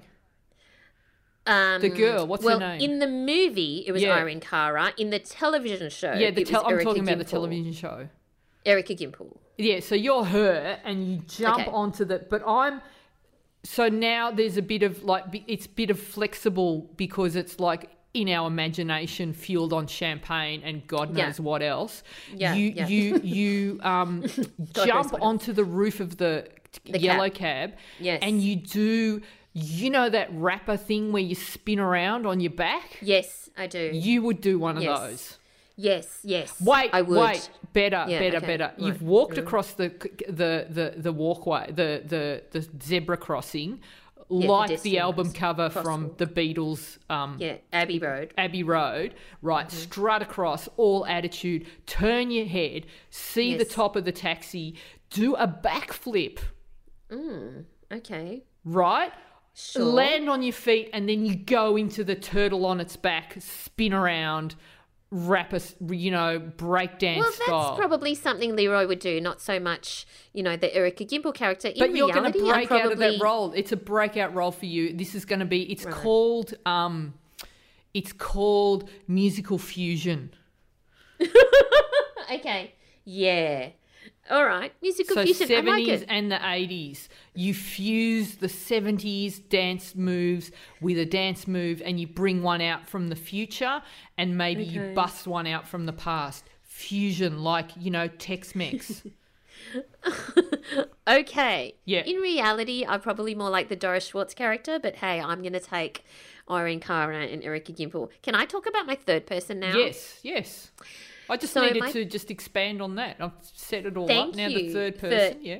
Expanding on that, and let's make that happen next time we're in Yes, New York. How about absolutely. that? Okay. So my third person would actually be Steve Jobs, and I would ask him what drove him to those levels of, in his mind, excellence and next level and obsession with achieving, whatever it is, with his innovations and products. He's also from another planet, I believe. Also from another planet. So they're my three. In terms of What my... would you wear? I wouldn't really... I'd probably... Steve's just- going to be in a skivvy. Yeah, a black turtleneck, for sure. I don't know. I think I'd just do something very neutral and understated because really that's not the point. Okay. Unlike when I invite the three guys over for entertainment Okay, so who are value. they? They are John Bon Jovi, Yeah, of course. for obvious reasons. Who would you do? I mean, who would you Because I talk love to him. first? Hang on, number 2, Joel Edgerton, who's obviously the Australian actor, but he's plays many Americans. Was recently in The King, was in The Gift, was in Zero Dark 30, as I mentioned. Does he have a gift? Is he gifted? I don't know. And number 3, may he rest in peace. Yeah, I know who you're going to say. My beautiful, beautiful Paul Walker, who I Yeah. love very much. Yes. So, yes, it would be those 3. That would be a nice dinner party too. It would be a lovely dinner party. Yes. So, yes, now I'm a bit sad because I thought of my Paul. Well, let's go back to Bon Jovi and Okay. who's the other one? Joel. Joel Edgerton, who, I loved before anyone loved. I loved when he was a You no are very one. good at spotting future talent, Val. I've got to give Yeah. that to you. You've spotted Yeah. quite a few before they became anything, and you had your eye on him for a very, very long time. Day one. And before no one knew him. Anyone knew him. Do you reckon anyone's still listening at like an hour and 45 in, do you think? We've gone beyond photography, haven't we? I'm sorry, everyone. Thank you for indulging us. Tigey's in the room now. He's Oh. going to be 19. Oh, my God. Shortly. Yeah, I know. I should tell the That's how he was amazing. stolen story. Maybe say Go that on. before. This is... look, I told this story last night. I'm not joking. I told this story last night to my friend Nicole because Nicole, her cat Basil, the lady like 4 doors down is basically stealing him all the time, and she'll cook chicken for him. She'll come inside. Basil will come inside, and then she locks him in. Oh, all right. Well, so Tigey, who has starred on this podcast many times, he's Yeah. nearly 19, so we let him go. Also He can- known as Tiger. Tiger. I didn't name him. The kids named him. So we, nearly 19. 2 or 3 years into what's that? 16 years ago. I and the kids, we'd all come back from a weekend away, and we came home, and we had 2 cats at the time, and the female cat, Princess, was there, and we couldn't find Tiger, and so we're looking, and he's nowhere to be found. And at the time, for about the last year, we'd had new neighbours who had been feeding him, and he'd been staying there a lot, right? And so I thought I'd go over to the neighbours and just see if they had seen him. And I go around there and I look in, and the house was empty. They'd moved out. So in that moment, I thought to myself, they've taken my cat. They've moved and they've taken the cat with them. That's what I thought. Anyway, my kids didn't agree with me. They're like, no, he's lost. We'll look for him. So we looked for him, and it was like we put signs up. And the whole time, in my gut, I just knew they'd taken him. They'd stolen him. So I don't let go of anything like that. So No. So I set my mind to getting him back. And meanwhile, like, you know, it's 3 weeks in, and my daughter, who was like 8 or 9 at the time, had turned around and said, Mum, you have to let this go. I think he's gone. He probably just got run over or something like that, you know. She was so matter of fact. Meanwhile, my son is like, no, let's find him. He's out there somewhere. So I'm like, all right, so I have to find out where these neighbours went. So there was a real estate agent at the house next door, and I went around and I bluffed and convinced him to give up the address. I just pretended that we were really good friends. We hadn't actually connected. We hadn't spoken, but the children had met him and they were a couple, and they kept telling me the old people that live next door. That's important for the story. Remember that. The old people that live next door spend a lot of time with Tiger, and they feed him, and he lives there a lot. So I charmed the real estate agent into giving me their details, and I found their house. They were a suburb away. And my daughter didn't want to have a bar of it, but my son was all into doing a stakeout. So I think he was like 7 at the time. He and I, on a daily basis, would go and park opposite their house, like a couple of, cops on a 1970s stakeout movie. We had donuts, coffee, and we just spend an hour. We did a little door knock around the neighbours, and we go like, have you seen this cat anywhere? They're like, no, but we'll look out for it. I'm like, oh, if you see it, give us a call. But you know, I'm still convinced that they've got it. Anyway, 3 months go by, and all my friends, everyone's saying, you got to give up. I'm like, no, they've got him, and I'm gonna catch him. Anyway, we were driving back from somewhere, and we were passing by. Like I would pass by all the time on the off chance that he might be out there, because I was convinced. So it's 3 months later, driving back from somewhere, and I'm like, I had the kids in the back of the car, said, let's swing back and see if we can find Tiger. And I remember my daughter just saying, oh, Mum, you've got to let go. No, let's swing by, my son says. So we drive by, lo and behold, there they are, the neighbours out the front of the house, and little Tigey is they were raking leaves at the front of their house. And I'm driving by and I'm so excited, but also when I said, is that the neighbours? They're like, yeah, that's them. And I stopped the car before I drove in, and I said, they're my age. That's not old. That's not. And then I just pulled right into their driveway and opened the door, and I said, get out of the car. And the kids both get out of the car, and they're both clinging onto my legs. They're like, oh no, confrontation. I was boiling. I was fuming. I was furious, but I held it together, and I did what was probably, to this day, the best Sicilian smile I've ever mustered in my life. I had this big smile on my face. I'm like, hello, my eyes were dead cold. I wanted to kill them. And I said, oh my God, that's my Tigey. Thank you. Because I didn't want to make a scene in front of the kids either. Thank you so much for looking after him for 3 months. I really appreciate it. And I picked him up, and they're like, he's not your cat. I'm like, oh, okay, let's go to the vets right now, and we'll just check the microchip that I put in when he was a baby. And they said nothing. And I just looked at them, and I went up them, and I just said, shame on you both for, I said, that those kids have cried themselves to sleep every night. Brianna's like, I didn't, you know.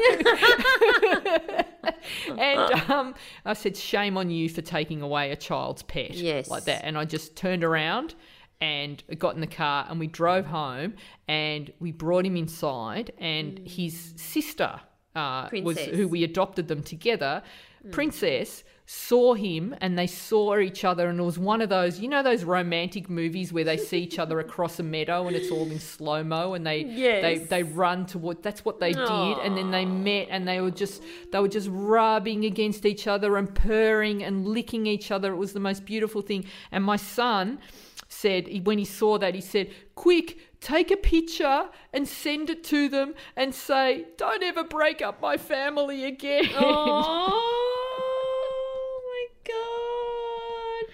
And then, I remember as soon as I got in the car, the kids were just like holding on to him in the back of the car. I turned around as I was driving and I said, never, never, ever give up. Yes. Said, if you trust your gut. Trust your gut. If you believe something to be true, never give up. And I said, here's proof that, you know, good things happen.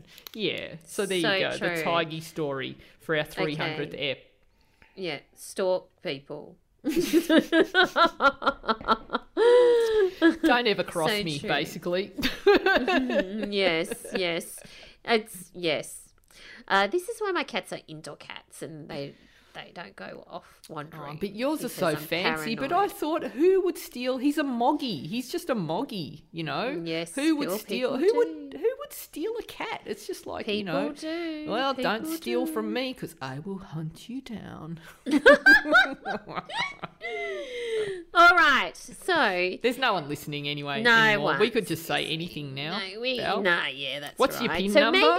What's your bank account number? No one's listening. Maybe we should end on something got a code? light to Code do word? with photography. Code word. Huh? Code word to anyone who's listened to this point. What do you mean? You know how we always put a code word at the end. If you're still listening, the code word is, and just post this word to say that you have listened all the way to the end. What? Okay, what code word do you want? But tiger. Tiger. Okay, code word tiger, everyone. Yep. Let us know. Yeah. And we'll be really impressed. Yeah. Because, you know. Yeah. But maybe we should end with something to do with photography. Gina. Okay, What do you good. think? Got a suggestion? Oh, gosh. I have. On Okay, a go. serious note, at this time, and I know where a lot of countries around the world, I think most of the world is trying to gear up to reopen and get out there, and you're all trying to regenerate. Those of you that are making a living out of photography, I want you to make a point of now contacting clients direct. So I am looking at people's billboards and websites all the time, and I'm making notes going, oh my God, they need new photography. They really So do. true. So have So a look true. in your local area and you're going to see that. So what people do is, it's like you think about this when you're looking to hire a tradesman. So you need an electrician. What do? You ask your friends, does anyone know a good electrician? That's what people do with photographers. They're not Googling, you know, necessarily, unless they're high-end agencies are going to go, all right, let me know who's the best. Let's get them in. But, you know, at an entry level, they're going to go, hey, Dave, do you know any good photographers? And it's like, Sally did Steve-O's wedding. Get them to do your headshots for your real estate agent, and they're shite. But they don't know any better, and they all think that they're, you know. So look around think locally at the moment. Look around your local community. Have a look at the billboards. Have a look at the flyers that come to your, you know, whenever there's elections or, you know, real estate agents promote a lot. All businesses are doing photography now. And if you see that it's substandard and you know that it's like that is your skill, get in touch with them. Say, hey, But don't say, hey, your stuff's substandard. No. Hey, I'm a photographer. I would love to, like, I research the business. Don't go in cold. Don't know, you know, like when you're trying to pitch to a magazine, you want to be pitching to the magazine that you know who their demo is and what sort of photography. Same for a business. You know, so pitch them. You go, hey, I do these kinds of headshots. I would love to photograph you. I'd love to, you know, and that is your way to introduce yourself to them. And you'll find that, you know, going direct, because a lot of people are going to drop their advertising agencies at this point because it's an extra cost that they don't want. And you can do direct, and then you can set up. I've got a lot of Goldies that I'm working with have set up systems where they're offering their clients a year's worth of photography at a discount because they're paying them at a monthly rate, so that you know that every month you're getting X amount of dollars from these 5 different clients, and so you're working in volume. You can offer to give them a discount, and then you know that you got this much money coming in every month, and then you can focus on going and chasing after the big fish. So now is the time to do that. Get involved in your local community. Go out, have a go, follow all the recommendations. You guys, you can do this. Just stick this out. You've got everything. You've got everything that you need. And if you don't, just ask.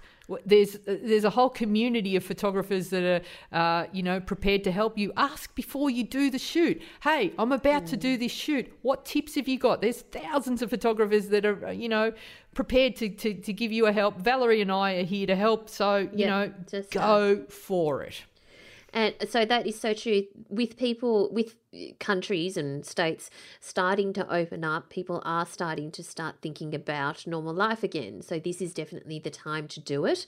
This next bit of advice is particular for Australians, basically because of our financial year. So our financial year ends on the 30th of June.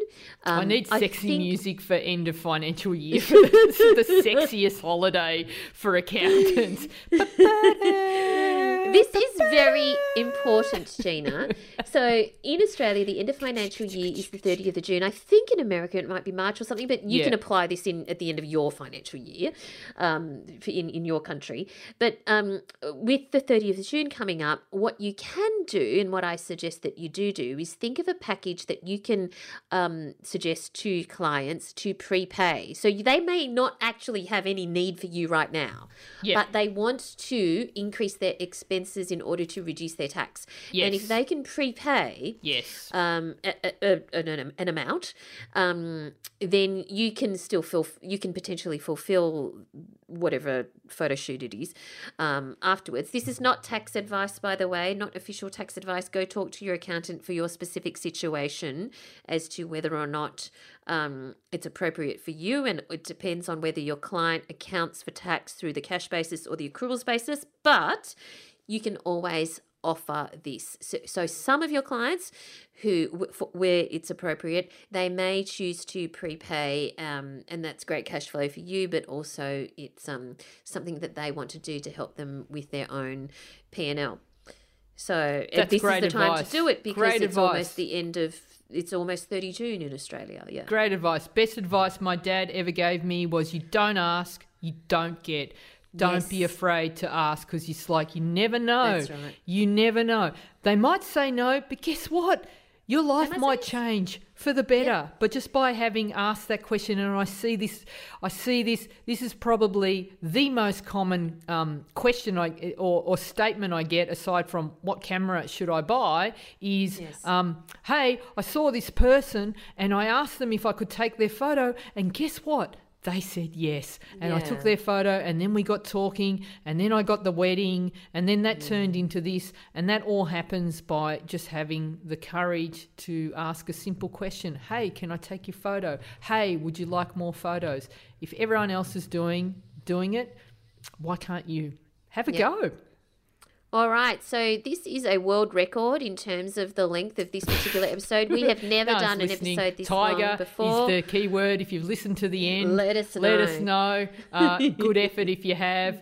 Hope you got some use out of this, and hope you got. And look, if you want to celebrate this podcast and you want to give us a 300th episode present, the best thing you can do is, if all of our listeners subscribed another friend to the podcast, just convinced another friend to have a listen, or shared it on their social media, or just as Valerie's like clearing out 15 bottles, or left us a rating and a review on iTunes. That would make our day, because that means that we get to help more photographers just like you. So if there's anything you want to give us aside from sending us Brad Pitt, Joel Edgerton, two guys in army uniform. If you are in the army, I'll just email me news@ginamilitia.com. And can I just say, if you're a redhead, sometimes my phone number is what? Sometimes Gina doesn't make the best decisions, so I will vet you first. So actually email me art@valeriekoo.com, and I will make sure that the right people go past the gatekeeper. So Gina, where do we find you online? You can find me at ginamilitia.com. That's GINAMILICIA. I'm at Gina Militia on all social media. And if you want to take your photography to the next level, then check out the Gold Community. You can find that at ginamilitia.com and just click on Join the Community. What about you, Val? You'll find me at Valerie Khoo, that's KHOO, on Twitter and Instagram, and over at valeriekoo.com. So thanks for listening, everyone. And thank you so much. Cheers, everybody. We hope you've been drinking Valerie. along Thanks with for 300 episodes. You're the best. Thanks, Thank everyone. you, Gina. Thanks, listeners. Likewise. See you guys. See you guys. Thank you. Bye. Thanks for listening to So You Want to Be a Photographer. For more information, free resources, and Gina's regular newsletter on everything you need to know to become a successful photographer, visit ginamilitia.com.